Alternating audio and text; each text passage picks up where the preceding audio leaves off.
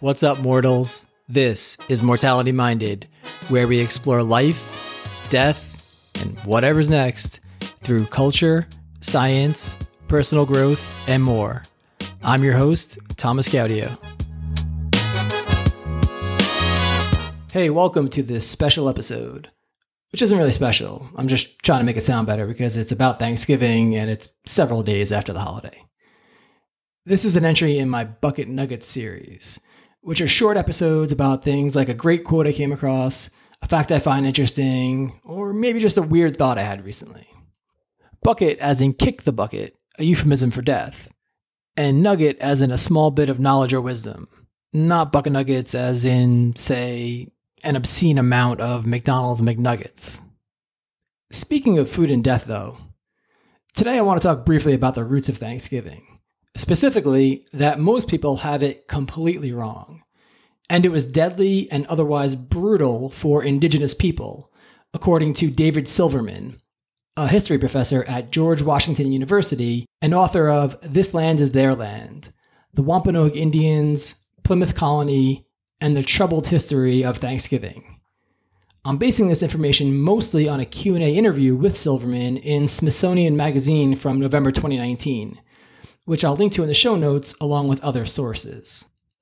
Sailing on the Mayflower ship, English pilgrims, who were separatist Puritans, a strict strain of Protestant Christianity in England, landed in what came to be known as Plymouth, Massachusetts in 1620, forming the first permanent colony in what is now the New England area. The history of Thanksgiving that most of us know, thanks in large part to how it's taught to us as young kids in school, is often framed as the celebration of a peaceful collaboration in which the indigenous tribes in that area welcomed and generously shared their land and resources with the pilgrims. But the truth is much more complicated and violent, according to Silverman. The Wampanoag tribe, which was the main indigenous group in that area at the time, had been the subject of European slave raids for nearly a century prior to the arrival of the Pilgrims. And while the Wampanoag's leader did reach out to the Pilgrims to forge an alliance, it wasn't exactly a gesture of goodwill and respect. It was a strategic attempt to help the Wampanoag, who'd been decimated by disease and were under threat from a rival tribe, the Narragansetts. But over several decades, the Pilgrims increasingly took advantage of the Wampanoag by encroaching on their land, exploiting their resources, and spreading disease among them.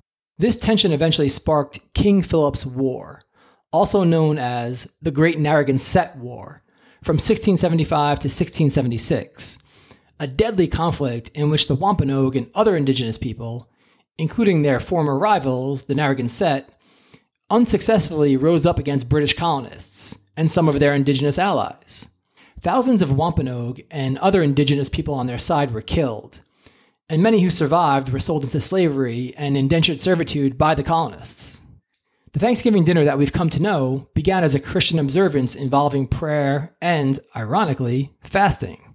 Eventually, Pilgrim descendants in the latter part of the 18th century, concerned that their cultural standing was diminishing, began what I would call a propaganda campaign to establish the idea that the Pilgrims were the forefathers of what would become the United States of America.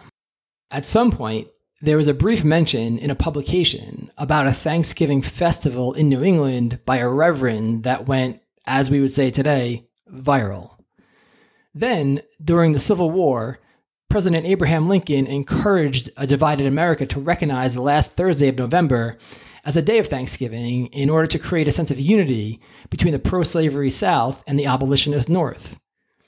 Of course, there's much more to the story, and I've only cited one source here, though I did use a few other sources to flesh out some of the details. But the source of the primary information, the Q&A with the history professor and author, seems to be credible, and the information jibes with other sources I've come across regarding the history of our country.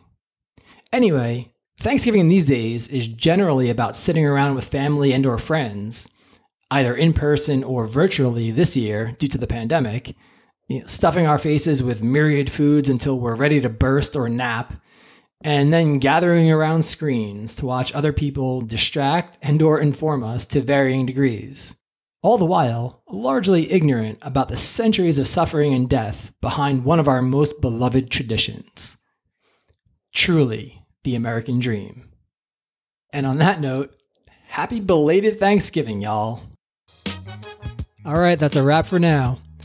Join me in exploring mortality and everything that follows from it by subscribing to Mortality Minded wherever you get your podcasts. You can also find episodes and other content on mortalityminded.com. If social media is your thing, I'm at Mortality Minded on Instagram, Facebook, and Twitter.